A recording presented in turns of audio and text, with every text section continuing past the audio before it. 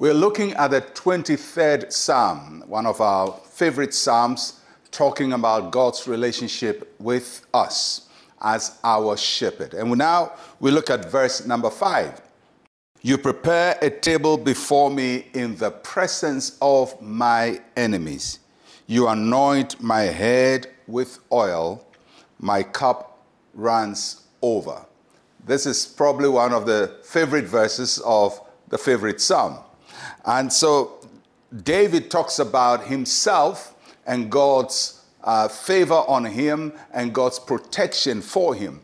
You have to understand that David was anointed as a king when he was very young. And from there, his life went into all kinds of crises. Even though God used him to do great things, he went through a lot of difficulties.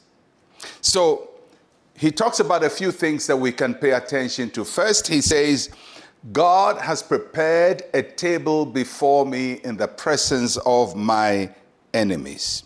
A table prepared before me. What is he talking about when he says God has prepared a table before me? It means God has set a banquet before me. He has furnished me. He has provided for me, and not just provided a meal, but he has set a table. It's like going for a buffet.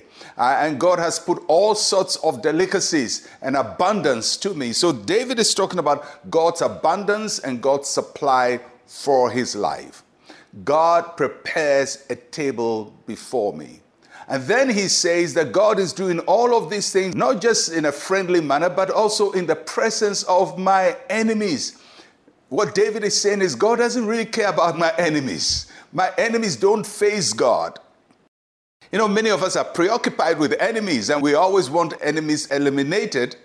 But here David is not praying for enemies to be eliminated.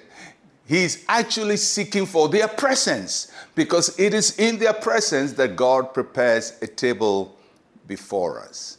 So the enemies may be present, but God will not be stopped from preparing a table before us. Then he goes on and says, he anoints my head with oil. He's talking about his coronation when he was anointed as a young person and then later anointed as king of Israel. And it is that anointing that set him apart. It showed God's favor, how God has favored a young boy from a very remote village and a very ordinary family, the last child, and yet God favored him. The anointing of the Lord touches people wherever they are and turns ordinary people into extraordinary people. And David says, you've anointed my head. May the Lord anoint your head and set you apart. And then he concludes by saying, my cup runs over. A cup basically is what we receive our provision in.